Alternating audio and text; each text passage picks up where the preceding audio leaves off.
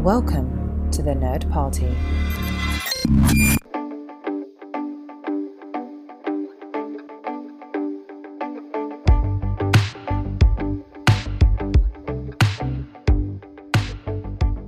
Hello. Welcome back to Throwback Paperback. I'm one of your hosts, Charles Sheeland.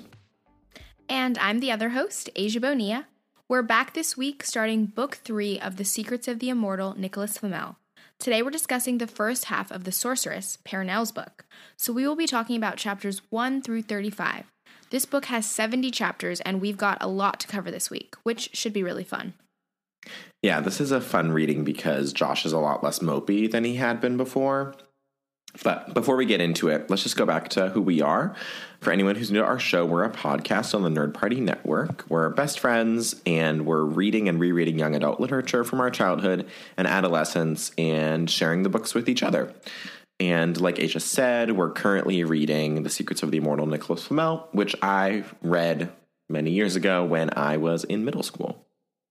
We started the show with a series that I had read before, and Charles read it for the first time, and now we've moved on to the Flamel books, which I'm reading for the first time. And as the newcomer to the series, I get to give a quick plot summary for anyone who needs a refresher of the main plot points of the reading. So, let's jump right into it. Nicholas brings the twins to London, where he wants them to meet Gilgamesh, who can train them in water magic, and then they can catch a ley line home to San Francisco. They, of course, have obstacles to overcome, but finally they make it to Palamedes and Shakespeare's castle hideout, and they prep for the impending battle with the dark forces. Dee links up with Bastet and the Archon Cernunnos, I think is how you say. But yes. It's with a hard C? I would read it with a hard C. Okay. Cernunnos to fight... Who knows? God, these pronunciations. Anyway, with him to fight them in London, and meanwhile, Perenelle and AA are on Alcatraz, and they are being attacked by the monsters, the Sphinx, Nereus, and an immortal on the mainland who turns out to be Billy the Kid. Machiavelli has been dispatched to help Billy kill Perenelle, so basically we finish with Perenelle trapped on the island, doing pretty well for herself considering that she's all alone. And the rest of the gang is in London in the middle of a battle, and no update on Scatty. And that's where we left off, which my impression of the reading was basically that I went into this book just wanting to know what happened to Scatty. And of course, I was disappointed we did not find out anything about her in the first half. So that was mainly what I was thinking about during the reading. I was just like, when are they going to get to Scatty? I just want to know what happened to her. But that was my main impression. Well, we will get Scatty back. I don't know if it's in this book or in the next one, but Scatty's definitely terrible. in the next book, I think. But I don't know whether... I feel like it's the second half of this book we find out what happened. Okay, I just want to know. Like, that is something like the cliffhanger. Like, I need to know. Yeah, I'm not sure either, but I'm not going to promise because I actually have no idea. It's also because she's one of my... I liked her character, so I miss her in the story. Yeah, no, she's a great character, so I totally get that. Let me do my impressions really quickly. And I felt like this reading was a lot more action heavy than some of our previous ones. And if you remember, or listeners remember, when we were reading Percy Jackson, I got kind of annoyed by that. I was like, ugh, why is there so much plot? I want some background. But in this book, I'm totally loving the plot, which means that I'm just clearly biased towards the books that I like. Yikes. But... also, we had been getting a lot of world building, a lot of exposition and details and explanations for a long time. So I think that I was kind of ready to go a little bit full force. But what I did appreciate about the reading was that Josh was a lot less insufferable. He became awakened and he became much more enjoyable. Still cocky, still definitely my lesser of the favorite twins. But I enjoyed him more, and I thought that for once his and Sophie's skepticism of Flamel was justified because of the other twins, and I'm sure we'll talk about this a little more. But beforehand, when they would just get skeptical and rude, I was like, well, you have no reason to be like this. But it felt like for once, they were actually justified in their confusion, and that made it a little more of an enjoyable reading. I was less frustrated with them the whole time. Speaking of which, let's just dive in. So our crew is in London, and they're trying to get to Gilgamesh, who is the master of water, the oldest immortal, and he has no aura, and he's totally crazy. And off the bat, we get those little, at the beginning of each book, we get those diary entries from Flamel. And Flamel says, the real twins this time. And there have been a couple of indicators in the first 2 books, but I haven't even pointed them out because they've been so subtle about the fact that they've looked for multiple twins. But Flamel says it right here. I was like, well, that's suspicious. That's going to be important. And as he was reading it, or as I was reading the letter or the diary entry, I got really frustrated with Nicholas because he's like, Perenelle and I will die without the elixir, and, you know, we've just got to awaken the twins and train the twins. And I just wanted to, like, say, this is a terrible strategy. What you need to do is you need to get the Codex back, because then you push off the Dark Elders returning, and you and Perenelle can keep living to train the twins.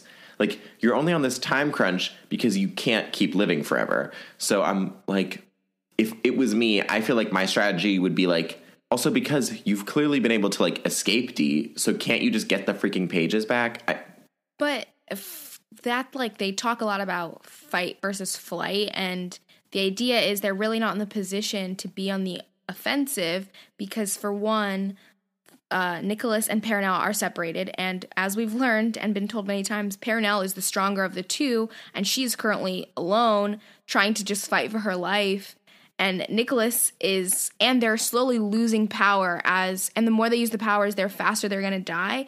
So at this point, I do think that, as unfortunate as it is, I think the twins kind of are their last hope for them kind of winning. I guess just because. Go ahead. Which we can talk about it a little bit later when we get to the battle, because I have a little bit to say, especially getting into the twins and how when they decide not to run. So we can wait till we get to then, because I have a lot to say there. Also, it's something that comes up, like Perenelle, they talk about it during the scrying, and Shakespeare talks about it too. Like, it's just time to fight. I guess for me, it's just like, I think that now that the twins are like, Sophie has some power, I'm like, which I will talk about later, because I don't think that they're prepared to fight. Which is proven in the reading, but sure. Fine. Well, we'll wait. But they're on the run in London, and I really liked when Nicholas is like, we're being followed. Josh, don't look. Because we have to remind Josh of these things. Because the last time that he got followed, he was like, I just did like a very dramatic look, but this is a podcast, so you can't see that. But Josh, last time he got told he was followed, he just turned around. Yeah, and then they are being followed by, I don't know why you put the name of them in here, because you know I'm not going to pronounce it. Genii Cuculati? That. They're flesh eaters, which is when I just referenced that this is definitely, as we've had many conversations about outside of just on the recordings, about how I feel that this series is a little bit more horror-esque, especially compared to Percy Jackson. And it's not even that it's scary to read, it's just the idea of, when I talk about for it being made into a TV show, like, this would be more horror-y, like, there's no flesh eaters in Percy Jackson. Like, I don't know. This just seems a lot scarier. Isn't Polyphemus a flesh eater? Doesn't he talk about eating Grover the whole time? No. Am I right? No, he's not a flesh eater. I read the books. The sheep. Remember, the sheep are flesh eaters. That was gross too. But these are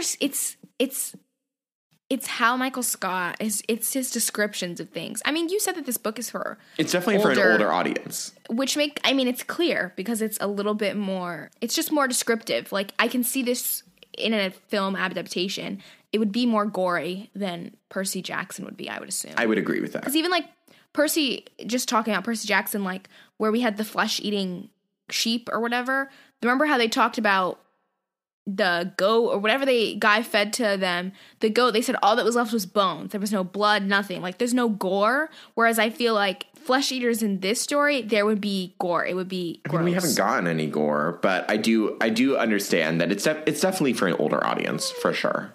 Yeah. Absolutely. And then we get the call for Dee and Machiavelli with the Dark Elders. So Dee is being sent to London to kill Nicholas and take the twins. Good luck.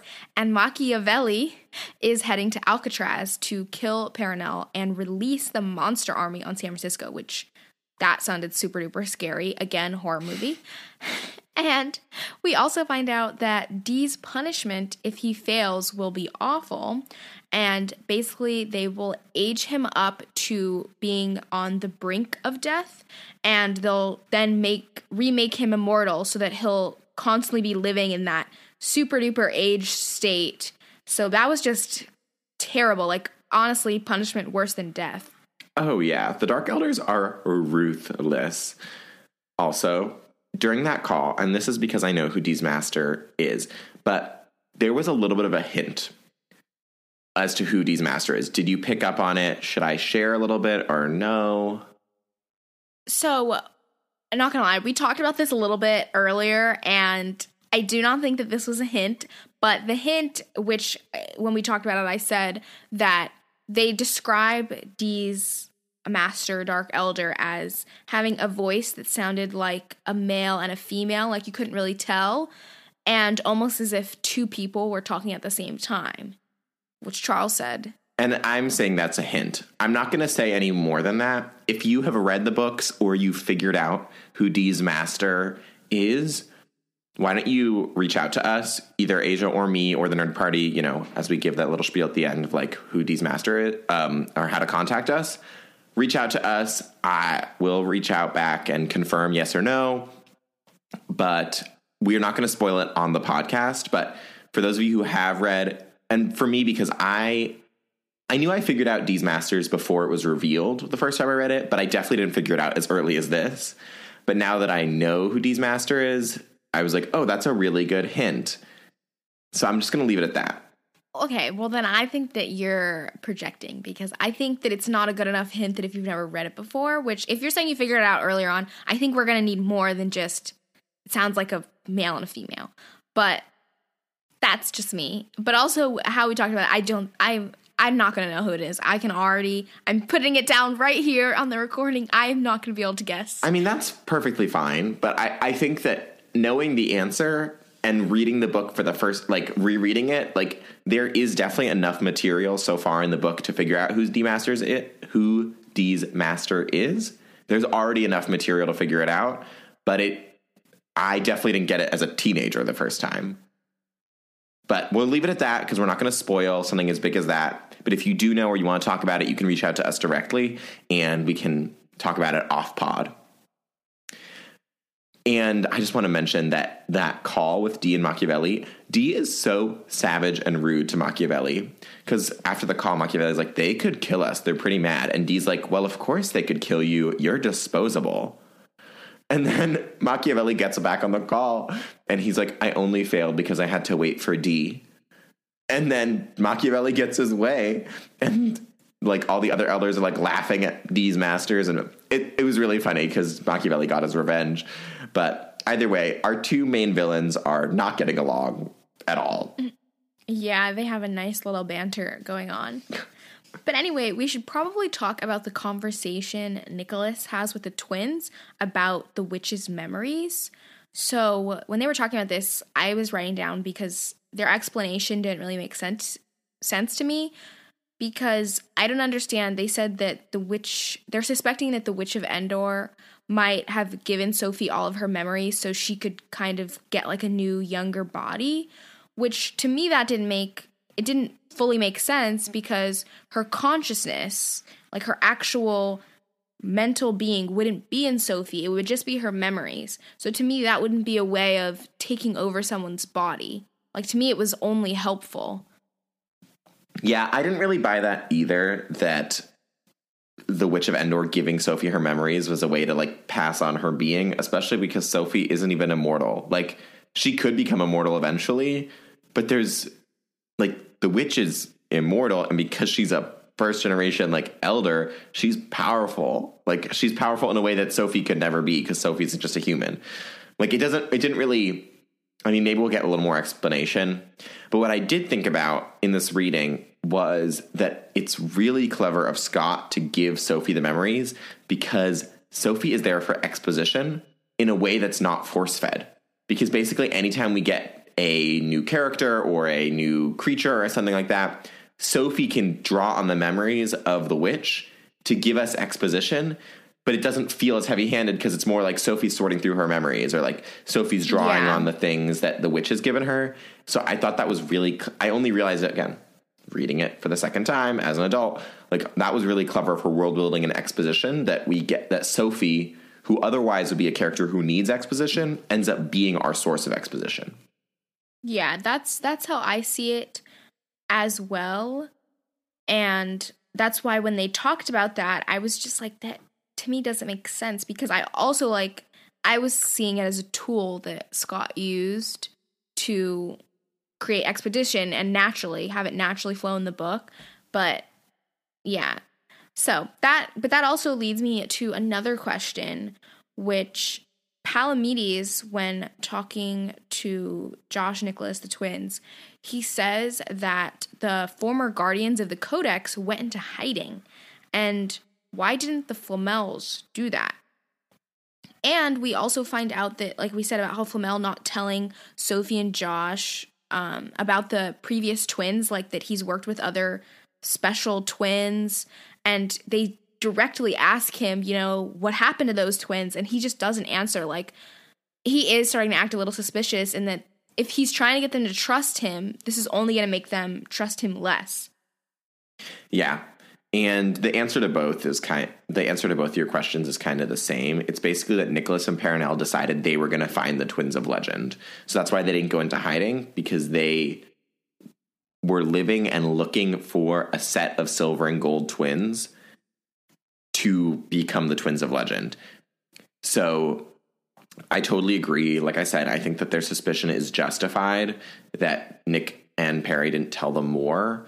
And I think we'll get to it. I mean, we got kind of the same thing with like Dee's son Shakespeare's son having like a close to gold aura and then being awakened.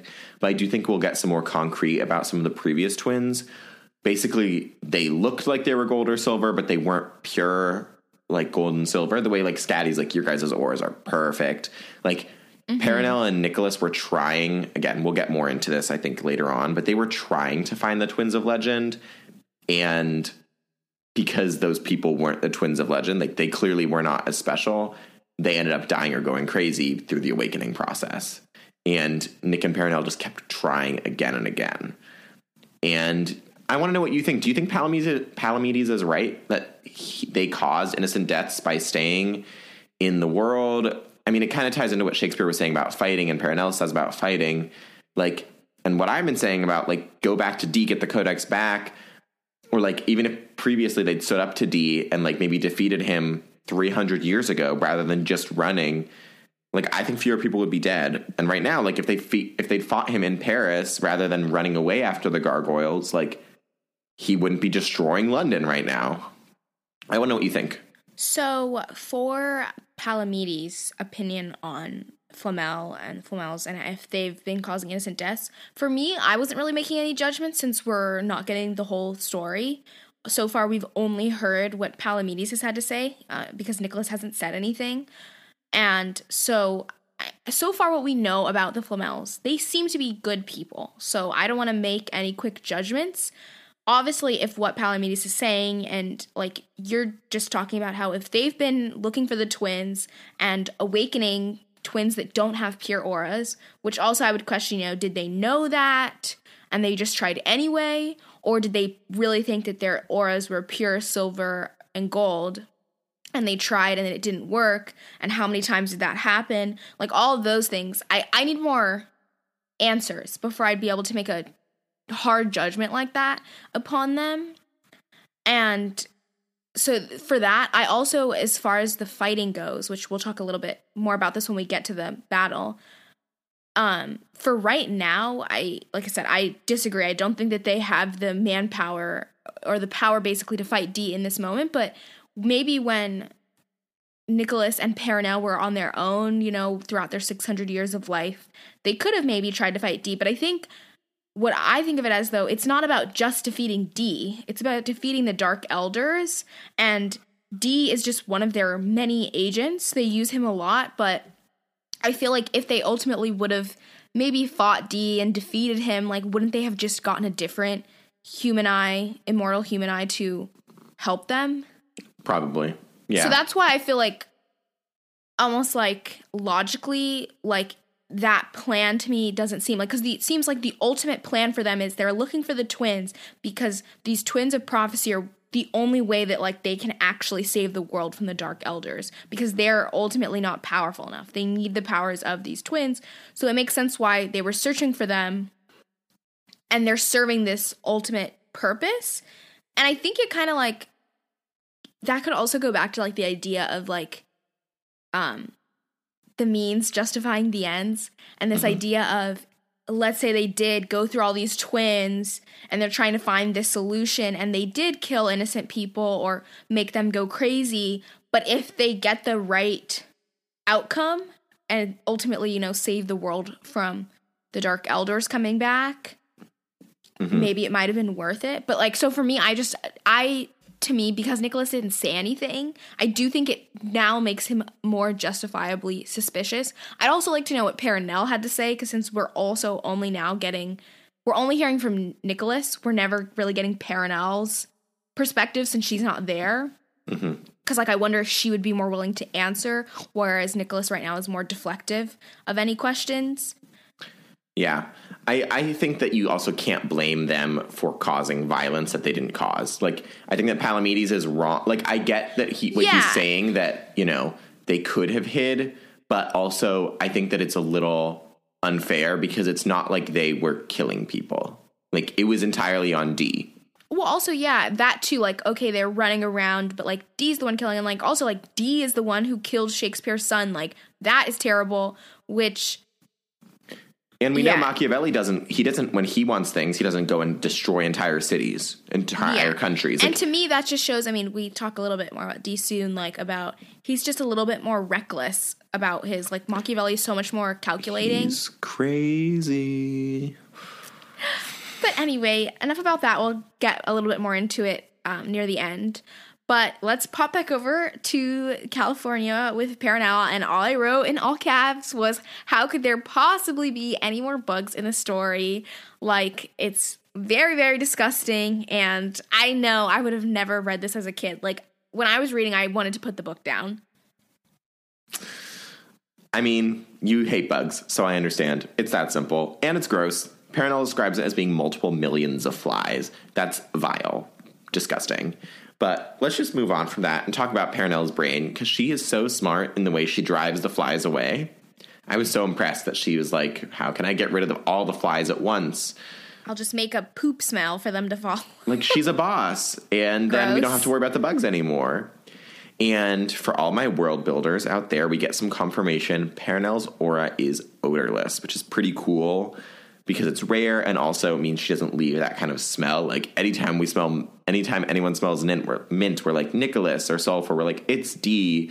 Like, Perenelle, she's like a spy. She's covert. Oh, can I ask a question? Yeah. Because you said how we find out that her aura is odorless. Is that because doesn't Machiavelli, like, ask Billy if he smelled anything or something? He does ask that, but Perenelle says it during the fly section. She talks about how she's like, her aura is odorless. She says that specifically. Wow, I missed that. But I mean, I'm looking for that sort of stuff because I couldn't remember what her aura smelled like to begin with. And since we're here, let's do Billy. Billy's aura is red, and it smells like cayenne pepper, so spicy.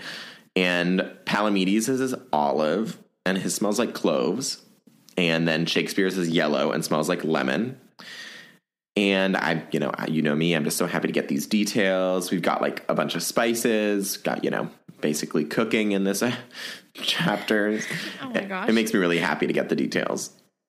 Yeah, and then let's actually quickly do all of Billy the Kid, his plot so far, because we only got a few chapters with him, but basically he's an American outlaw, and he got immortality when he was 22, so he is significantly younger than the other immortal humans we've met, and he has been tasked to help Machiavelli kill Perenelle and let loose the monsters on San Francisco.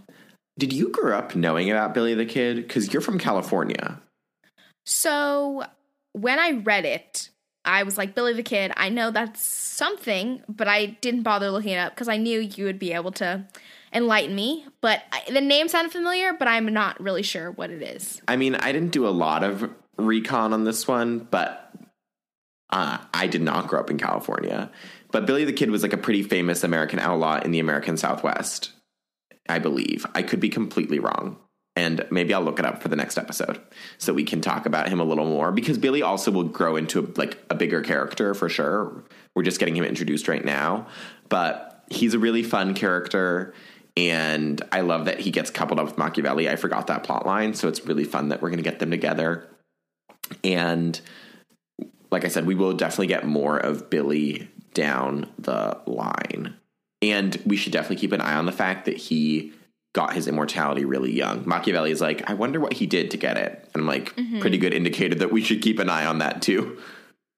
Yeah, so then back in the UK, we meet Shakespeare, who is also an immortal, and he has bad blood with Nicholas, and he smells very, very bad. I know. And then Josh was like, Josh, first thing he says to him is like, you need a bath. Like, Josh is still rude and has no impulse control. Which, yes, Shakespeare doesn't bathe, which Charles put this in the outline for me to say, which he doesn't bathe because it was fitting and common for his time period, which my response to that is, but we're not in his time period anymore, so he needs to take a shower or a bath. That's disgusting. And for once in the entire story, I'm with Josh, and I would have said something too, because... Especially when he starts touching them. You're like, oh no, stop. It's, as soon as they entered personal space, oh no, get away from me. Absolutely not. But that's a personal thing for me, because one of my pet peeves is body odor. Both so I would not pet peeves. That I would not be able to handle that. So no, I would not be forgiving him for that start of his time period. I'm Absolutely not forgiving him. I'm just explaining. Well, it's unacceptable. It's unacceptable now. I would agree. Anyway, but the bad blood between Shakespeare and Nicholas gets forgiven pretty quickly because Shakespeare helps Nicholas FaceTime with Perenelle. Yeah, and I'm sure we'll get to the FaceTime session a little more in a second. But we get some random character developments, and they're kind of nice. They flesh out a couple of our characters. We start with Machiavelli, who loved his wife so much, and then he kept his marriage vows to her after she died for a couple 100 years. Yeah, and I wrote down that Machiavelli, not wanting to leave behind his wife and children when he found out when his elder made him immortal, he didn't realize that was part of the equation, and he, watched from afar them grow old. And after his wife died, he vowed to never remarry, to not betray his wife. All of that really, to me, humanizes him and kind of shows how he is a better person than Dee, who kind of cares for no one but himself. And we find out that Machiavelli's main goal is to discover the truth about the Dark Elders, whereas, obviously Dee is with the Dark Elders, wants them to come back and return Earth to this paradise that he considers. So, I definitely feel that Machiavelli at this point is a better evil character. His goals, what he's going for is he just wants to know the truth. And so it's making him definitely a higher character, in my opinion. Told you, he's the best. And it's just going to keep getting better.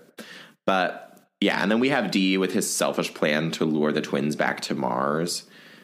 It's all part of Dee's individual plan, but it's very clever of him for sure. And then weird moment from Shakespeare. You mean when Shakespeare says that Dee is a liar, but then he also talks about how he believes his lies, and Shakespeare says that he also thinks that the Dark Elders should come back because not all of them eat flesh. Some just consume emotions and memories. And he thinks that that's a small price to pay to live in a world without famine or disease, like a paradise. And he says especially since the human eye are the main ones destroying the earth, which I just thought was a very interesting perspective, because it is one thing to say, okay, humans are we all know climate change and stuff, we're ruining the earth. But to say that we have to pay with our emotions and memories, that doesn't really sound like a great process. Yeah. Also, we wouldn't spread as many famine and diseases if we showered. But yeah, for me, it made no sense that he's I'm fully behind fighting against Dee, but then he's also pro Elder return, but anti-Dee. I'm those two don't work because Dee is #1 Dark Elder agent. I think his hatred for Dee is more personal because obviously Dee murdered his son. So I think he just hates Dee as a person, but he agrees with some of the ideas Dee believes in because those are separate things. obviously like don't agree with what Shakespeare believes in either. But I think that's where it like separates. Like I don't really think he cares what Dee believes in. He's just like, I hate him because he basically, and this is when we find out, Dee tried to awaken Shakespeare's son because Shakespeare had twins, a son and a daughter. But the son was like 11, they said, like he was a kid, and he tried to awaken him, which ultimately killed him. And this story, because Nicholas didn't know this, and Shakespeare explains, and this is what makes Nicholas forgive Shakespeare, because Shakespeare almost killed Perenelle, so it like makes him forgive like why he made the mistake of running with Dee when Dee ultimately betrayed him anyway. And that's when Shakespeare sets up the FaceTime call basically between Nick and Perry. Yeah, and I want to mention that when we get the chapter where Perenelle experiences the FaceTime, or the scrying, I should say. It's scrying, it's not FaceTime. But the way she talks about Nicholas is kind of beautiful and haunting. Like, her passion for him is so strong. Like, they've been in love for 600 years, and you can tell, like, the way she talks about, like, the way he just completes her and is just really sweet. I really liked that. Yeah, I look forward to when we'll get more scenes, like, with Nicholas and Perenelle together, since they've been separated pretty much the whole time. But then their call gets interrupted, and Nick ends up sending Perenelle his, Josh, and Sophie's auras. And Perenelle screams, saying that Nicholas just killed her. And I was just like, what just happened? I was so confused. Yeah, I can see why. I obviously knew what she meant, but we get the explanation in a couple chapters. Do you want to explain it? Yeah, I was glad that we got the explanation right away, because I was just like, oh my god, why did she say that? Like, what a terrible thing to, like, the last thing they hear. You forgot the world building. Anyway, so we find out the reason why she said that is because by strengthening Perenelle's aura, Nicholas gave up her location to the Sphinx because it was a flare of auric power. So, which I was like, that's so sad, because he was just trying to help, and like, she's like, you killed me. But it works out because they did actually help Perenelle, because they made her extremely stronger, and they made her so strong she was able to throw a literal snowstorm at the Sphinx that like burned her, ended up trapping her, and she basically defeated the Sphinx for now. But Nicholas won't know that because she just hung up on him. But they do kind of tie it up, because later he says, or when they go back to Nick and the twins, one of them's like, oh my god, why did she scream? Is she okay? And Nicholas is like, I know that she's okay, because I know that I would like feel in my like aura or body, heart, if she was like dead. So he knows that she's okay. Absolutely. Yeah, and you know, when Nick was being impulsive, like he knew there was a Sphinx there, so he should have known better than to charge her aura, but he was just being emotional, and it's, you know, not a great thing, because it reveals her location in Alcatraz and it reveals his location in London. And it ends up being a little bit of a disaster, and Perenelle's fine because she's a boss. But, you know, we talk about this a lot, that being emotional it makes smart people do stupid things. And, again, just proof of, like, Perenelle's and Nick's connection, that he's so overcome by his love and his, like, fear for her. Which, like, makes sense. I mean, they've been together for 600 years. Like, I'm sorry, but I don't care if I'm putting myself in danger. I don't care if I'm putting you in danger. I'm going to do anything I can help. Exactly. And so he forgets. He forgets, and it's justifiable. So it makes sense. Yeah. Again, because they're still human. They're still human, yeah. He still makes a lot of mistakes, like, you know, supercharging the auras of regular children and watching them die. Anyway, okay. But that's a nice wrap up to the Perenelle story, because, like we said, she obliterates the Sphinx and gets away for now.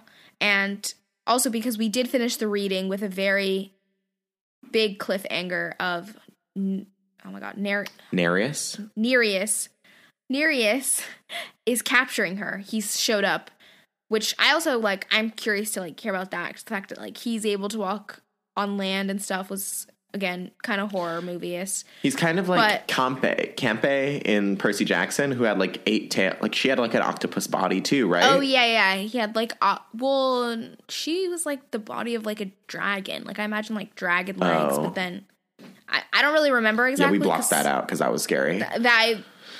Also, it was too hard for me to actually imagine that. But no, he has, like, I'm the bottom curious, half of an octopus, though. Yeah, because they talk about him because he's with the, like, what are they called? The Nereids. The Nereids, and like how they have to stay in the water, obviously, but he can come up and he's coming to get Perenelle, like just terrible. Yeah. And I should mention right now, like Billy the Kid, right after the big auric explosion, he calls Machiavelli. He's like, I can't kill her myself. I'm going to need all the help I can get. I thought I could do it, but I can't. Yeah, I mean, it's good because, I mean, they do talk about it, like, they need to make sure that they're not underestimating her. Like, she's probably, like the most powerful sorceress in the world. Yes. Also, I love what Perenelle, every time we get a chapter from Perenelle, she's like, I'm sure I've been in worse situations, but I can't remember what they are. Like, every single time, she's like, I have an elder spider who's wrapped up in a cocoon. I'm trying to protect her. I'm stranded on an island. There's a sphinx and a bunch of monsters, and there's a dark elder in the water, but I'm sure I've been in a worse situation. Like, positive thinking. She's gotta keep the good vibes flowing so she doesn't give up on herself. Truly. And then she has this really interesting conversation with the Morgan sisters who, like, are in her body. And then she lets them out, which I thought was a bad idea. What did you think, Aisha? I definitely thought it was a bad idea. I don't understand. I feel like, and this is where, like, she's kind of probably got nothing to lose. She needs all the help she can get. So she's probably, like, trying to trust the two sisters of the Morgan that have been trapped inside her body. But also I am looking forward to reading more about that because I feel like we didn't really get a conclusion. But I don't know if it was the best idea. I mean, I think she probably thinks she can defeat them because she's already been able to, like, capture them once, and she knows the spears are, like, actually going to kill them. Like, it didn't kill Ariapanop, but it definitely weakened her. But, like, it was going to kill the Crow Goddess. Mm-hmm. So I think Perenelle probably knows, she's like, if it comes to it, she can probably defeat them. So she's like, maybe I can get the help. But I definitely think it was a bad idea. Mm-hmm. Let's move over to London, because we've got a big battle coming up. And my turn to call out some character building. We find out that Dee's father told him that his desire for knowledge was insatiable. So he used this metaphor that he said Dee was going to become like a knife that is sharpened so often it becomes blunt.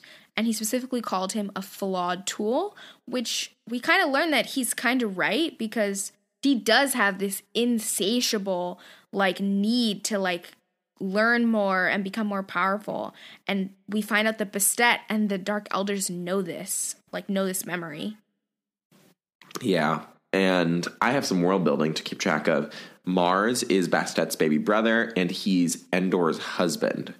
And Endor put the curse on him because she loves him and she wants to protect him from harm, which I get because Mars is very angry and he rages all the time and he basically picks a fight all the time. So I understand why she wanted to keep him trapped so that he wouldn't be in a vulnerable situation. For me, that explanation was just kind of odd, and maybe, now I am questioning Endor or Dora's motivations, just because, okay, your husband, you care about him and he's doing all these reckless things and making all these enemies. Why, like, for me, like, if you really loved him, like, you should have, I don't know, to me, if you really love someone, like, holding somebody against their will and trapping them is, like, not a form of love. Like, that's evil to me. So, to me, like, you should have just killed him or something or let what happened happen. Like, I don't know. To me, that's not a form of love. So that to me makes me question, like, her integrity. Because, like, to me, like, I think Dee even makes a comment of, like, who would put you in this, like, living hell? Like, this idea of he's never going to die, but he's not living. I mean, it's definitely evil, and I do think a lot of it has to do with the fact... An analogy I can give is people who... So if, like for me, if I was married and my husband was in an accident and he was in a coma, and he was brain dead, and they're either you unplug him or you keep them on the, like, care, like, making the machines breathe for him, people who keep people who are brain dead, no longer there, no chance of recovery, on the tubes and the machines, that is evil to me, because the fact is they're not alive, and that's selfish to me. If that makes sense. Like, and that to me is not good. That's bad because you are therefore only acting in your own self-interest and you don't actually care about the other person. It's very controlling. And yeah, I mean, I feel you with that one, with the analogy. I think that but to me, this is like the same thing because if he was actually evil and bad, like, then you should kill him or separate yourself from him and let what happens happen to him. Like, even if he's doing bad things, nobody deserves that. Like, I don't know. But he should just die. I think one part of it is the fact that the elders have been around for so freaking long. They have no perception of like true feelings and I think that like also just like the few interactions we've had with Mars, like his desperation to be freed, like I cannot imagine doing that to somebody. I don't care what he did. That's terrible. I think it also has to do with a lot with the fact that she and him were big defenders of humans. They were some of the elders who were really pro-human, and then he turned on the humans and sided with the Dark Elders. And then you kill him. You don't. But she couldn't do it because she loves him. I'm not saying it's right. Then she needs to hire somebody else to kill him. She's the only one who can. She's so powerful. Then she has to kill him. So then that means she's weak because to me that is like. Okay, I'm just gonna nip this in the bud because Mars will be freed, and we will get some more details on their relationship and their stuff. Okay. All I know is that definitely like I don't like that. It definitely makes me question Endor. I mean, it's definitely like if they're supposed to still be in love or still like be a couple, which I don't think like that's kind of the vibe they're going for. It's definitely like an abusive relationship where one person has very strong parameters of what the other person can do. I think that's a better. Yes, that is. It's straight up abuse. It's cruel and unusual punishment. If he really betrayed the humans, you kill him. That's it. It's over. Execution. Done.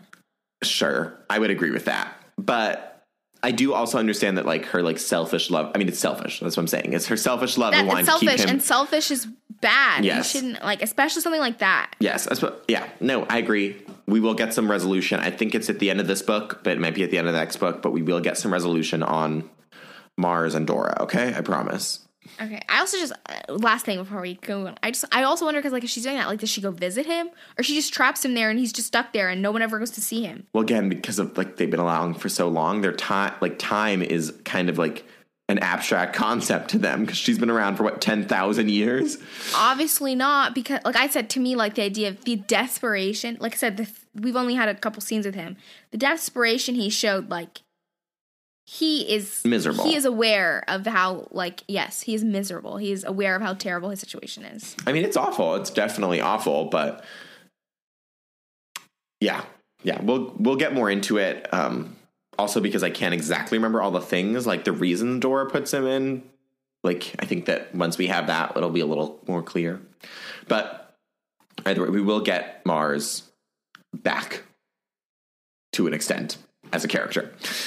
And then we meet the Archon Cernunnos, who is the Archons are the 12 Archons were a power that ruled the earth before the elders. But like, he's not that impressive, if you ask me. Like, he's definitely scary, and Dee's like, he definitely could kill you. And like, I think that in a one-on-one melee fight, he could destroy you. But I think that Dee is totally right, that Dee is able to defeat him. And I really liked that there was like this idea that the Archon was going to be unstoppable, but Dee's like, I think I got this. Well, yeah, because Dee talks about that it doesn't really seem like he necessarily has like magical powers. It almost seems like it's mainly just like brute force. Like, because I think at the beginning, like he makes a comment as if like that he can read Dee's mind, but then Dee's like, well, the only things he told me, he could have gotten that information from somewhere else. Like, so at first, the first time he says it might sound like he's reading my mind, but he probably just already had that information prepared. So I do think that was very interesting. But the whole battle in London, I was just thinking, like, why aren't Sophie and Josh leaving with Flamel? Like, my first thought when they said that there's this giant Archon that they don't know, there's all these other things that are, it's not just Dee coming to them. They've got a whole army coming against them. Like, they need to get out of there. And this is when we're going back to the fight versus flight thing, because Perenelle did tell them that they should stand and fight, but she didn't know that an Archon with, what is the wolf pack thing called again? The hunt, she didn't know they were coming. So she thought It was just she was Dee saying, and then maybe an elder. Yeah. and maybe an elder. They have a whole army. Like, they're not prepared for this. This is where I feel that Sophie and Josh are overestimating how powerful they are, because they've both been awakened now and they have powers, but they are not in control of them. Sophie barely knows how to use air and fire, and Josh doesn't know how to use anything. And so, like, they're just on the cusp of learning things. And it's even proven when Sophie tries to light the moat on fire and fails the first time. Like, she can't even do it because they don't know what they're doing. Like, that's where I'm like, they're overestimating themselves and, like, building them. Like, they're getting a little bit too arrogant, in my opinion. Definitely. This reading, that's, like, very clear. So, like, that was my main thing of why I was like, they should just, in this specific circumstance, like, they are not prepared for this. They need to leave. I would agree with that. I think that you're absolutely right that this battle, they are not prepared for. I think that my desire that I had at the very beginning when Flamel's like, we're running away, I'm like, if there's a way that you could combat Dee, like you, Scatty, the twins, or you, Palamedes, Shakespeare and the twins, if you 4 or 5 could like attack Dee, get the page of the Codex back so that you don't have to die. But I agree with you that like this battle situation is not advantageous. Absolutely. Like they're going to lose people, or they're going to get hurt, badly injured, or one of them's going to die. Like this is not the time to fight. They're like, so they were just, to me, getting the twins, like they were getting a little bit cocky, I feel like, in this section. Like when they're like, we need to stay and fight. We want to stay and fight. And I was like, now is not the time like to be throwing a tantrum over here. But anyway, I did have a question. The Archon, I'm not going to say his name, he recognized the twins and said they'd met before. What did that mean? I think he means the twins of legend. I think he means the original gold and silver, the ones who brought down Danu Talis. Okay. I think that was them, but I think that's what he means. And yeah, I really don't want you to think I disagree with you about like this battle makes no sense. Like when Shakespeare's like, I'm going to stay and hold them off, I was like, why? There's no point. Yeah, that makes no sense. Doesn't make any sense. Like you said, there's a back exit. Like everyone should escape now. As soon as they said that there was a back exit, I was like, why are we not all going through the tunnel right this instant? Why are we like, we're going to fight? What are you talking about? Also, it's like avoidable. It's just avoidable. Exactly. Like, fight on your own terms. But anyway, it doesn't Josh say that at one point? He's like, you should fight on your own terms. I'm like, these are not your own terms. Josh also, because he does talk about that because he knows, since he has the information from Mars, he does. I think he says, like, in this specific instance, they should not fight. But he's like, that's where I feel like the arrogance is coming in, especially when he picks up Clorant, the sword. I think all of that, it's like that desire for power, that desire to like fight somebody, like he's being drawn into it, even though he knows it's not the smartest decision. Absolutely. And I just wanted to mention, because we're still on this, I forgot, or I did not remember when I read the book, the animosity with Shakespeare and Palamedes and Nick. Like Palamedes hates Nicholas, and Shakespeare and Nicholas like fight, but they make up. But when I read this book the first time, I clearly was not nuanced enough, because I was like, they went to London, they lived in the castle, and then there was a big battle. And I remembered those two immortal humans coming, but I did not remember that there was like hatred. And Palamedes, like every chance he gets, he's like, by the way, I hate Nicholas. Yeah. I did not recall the infighting, and I'm very glad we got it, because it's a lot of like nuance, a lot of depth to the characters. They're not all just buddy. Whereas like when Nicholas goes up to Scatty the first time, they're like, yeah, we're best friends. We've been best friends for a couple hundred years. Yeah. And so then as the fighting gets to the climax, we learn that Dee actually wants to kill the Archon to gain his memories and knowledge, which, goes back to this insatiable desire for knowledge and power. A flawed tool. Which this is kind of like how Josh, he got a taste of that as he's been using Clorant. And for me, this is when I'm just like, I feel like Josh is kind of starting to seem like a new Dee in some ways, because he does also kind of seem to have that, a similar desire for more knowledge and power, which is just terrible because, he's being made out like he could possibly be a villain. But I also wrote down that I thought it was interesting that Josh noted that he saw the same thoughts in Flamel and Dee's heads, like when he touched them, and the thoughts were fear, loss, and anger. But in D, he also saw the hunger for knowledge and power and the image of him killing the Archon. Yeah. I think that that's really astute to notice. And again, I'm not going to spoil anything, but watching Josh is like watching the twins is important. And speaking of which, I think we should backtrack and just finish the episode talking about the twins because, like I said, they're justified in their frustration with Nicholas when they find out about the other twins. And like they find out that they only got their jobs because they're twins, and Nick and Perry figure that out. So their concerns are completely legitimate. Which I agree with you on that. I think that now they are kind of having real reasons to question them and be a little skeptical. But now is not the time to take a stand against Nick while they're literally in battle, or a battle that they didn't need to be, because all of a sudden they're like, we need to take a stand against Nicholas and we need to stand here and fight because we want answers. And I'm like, how is this going to get you answers if you get killed or Nicholas gets killed? Then you'll never know what happened. Like, I didn't understand their thought process, which is when I feel like they're getting cocky, a little bit arrogant, and also Absolutely. Just like, I totally understand if you want answers, but like you also have to be smart about it, and you need to live to see another day to get those answers. Also, Josh is like, you should only fight one battle at a time. I'm like, then fight one battle and get out. Like, do that. Like you said it, he said it like 3 or 4 times. He's like, you should only fight one battle at a time. I'm like, you're not doing that. You're fighting two. Yeah. And we should definitely mention, so one, also they're totally cocky. Like every single chapter, the two of them are like, you saw what we did to the gargoyles. We're unstoppable. And I'm like, yeah, that was one time. Like, also, we've talked about how, because I asked this like in one of the previous episodes about how when they use their powers, they get exhausted. So the fact is, okay, they might be able to do one incredible thing and then they're going to be passed out on the floor and boom, now you're dead. Like, obviously, you don't know what you're doing. Like, I cannot believe.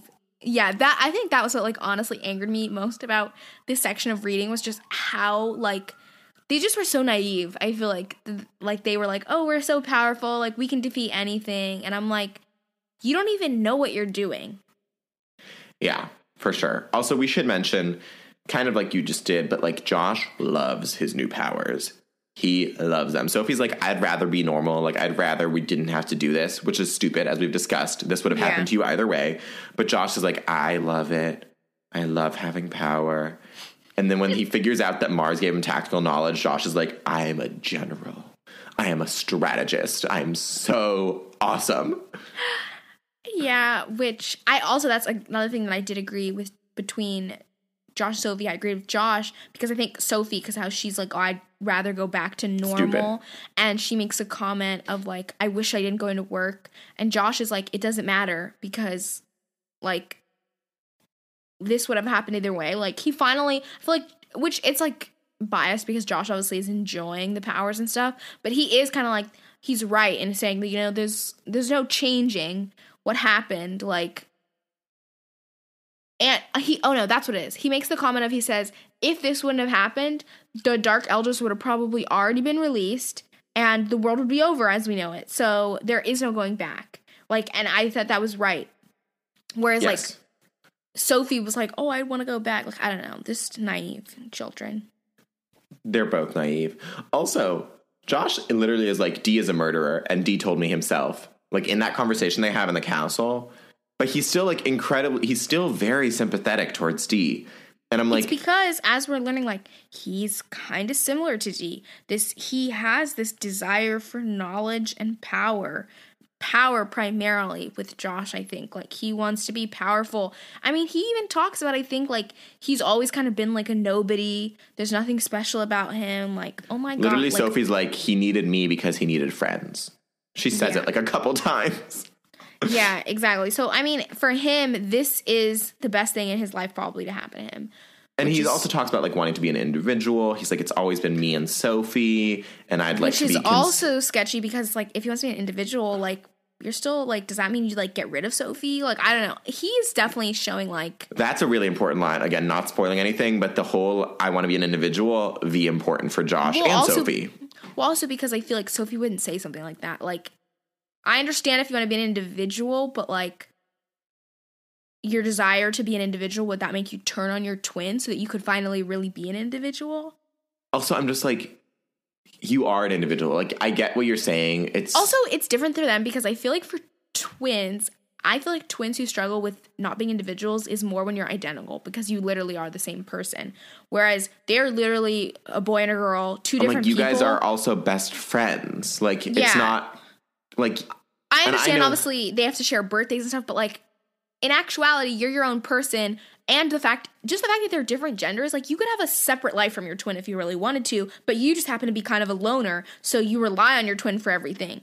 So that's just like, I just feel like this is definitely being set up. I don't know if he'll ultimately be evil in the end, but I do think that he is going to have moments or a moment of maybe turning like to the dark side because he is kind of being set up as the like lesser twin, the inferior twin, and feeling that way and kind of living maybe in Sophie's shadow. And, this is his chance to finally not do that. Yeah, and like, I do understand being really close with your sibling, like, because they did move a lot. They talk about, like, because their parents' jobs, they moved a lot. And I moved a lot, too, growing up, as you know. And I'm really close with my siblings because of that, because when you move a lot, it's harder to, like, stay in touch with people. But I do think it's a little ridiculous that he's, like, because we always got the same party invitation together. I feel like I'm part of a matching set. And I'm like... But you are. You are, and also it hasn't been a problem until Sophie got powers before you. Like, because you're really close, and the whole first two books, all you're like is, I want to be the same as Sophie again. And then you get your powers, and you're even again. He's like, just kidding, now I have to be by myself. I am just curious, like, because when Michael Scott wrote it, like, there's, like, it's a little bit of, like, toxic masculinity, like... for sure. Oh, 100%. 100%. Like, he definitely has even his whole thing of, like, I must protect Sophie when she was, like, awakened. And she's like... Oh, yeah. And I was like, she's doing just fine. Like, she's doing just fine. So it'll just be interesting to see where this goes. I mean, I'm hoping and I'm assuming that there'll be, like, obviously a happy ending. Like, but I do think that there'll be... Oh, Charles just raised his eyebrows, so, like, maybe there won't be a happy ending. Maybe one of the twins is gonna die. Well, fingers crossed it's Josh. Who knows? I can't tell you. Mostly because I don't exactly remember. But anyway, I'm glad we briefed on them because they're, our main characters, but they definitely took more of a backseat in this reading, and I think that next reading they'll probably be back more in the spotlight. I would agree. It's gonna get crazier. But I think this is a good place to end. Yeah, I can't wait to keep reading, aside from the bugs. But we're going to be finishing The Sorceress for next week. So go ahead and read to the end of the book if you're reading along with us. And yeah, I can't wait because we got Gilgamesh, who is crazy.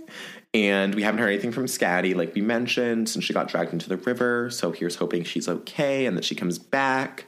If you have any predictions, theories, questions... If you want to talk about D's Masters or world building, you can always stay in touch with us on the Nerd Party website. You just head over to nerdparty.com/contact, select Throwback Paperback, send us an email there, get in touch with us. You can also get in touch with the network generally on Twitter at Join Nerd Party, or on Instagram at The Nerd Party, or on Facebook at facebook.com/The Nerd Party. You can find me, if you want to talk about that Masters, on Instagram and Twitter, both. I'm at CE Sheeland on both of those. And I'm at Asia Boney on Twitter and at asia.boney on Instagram. If you enjoyed this, make sure that you rate and review the podcast and share it with your friends and family. And of course, check out the other podcasts on the Nerd Party Network and make sure you're subscribed so you don't miss us next week. Yes, hit that subscribe. Have a good one. We'll see you next week.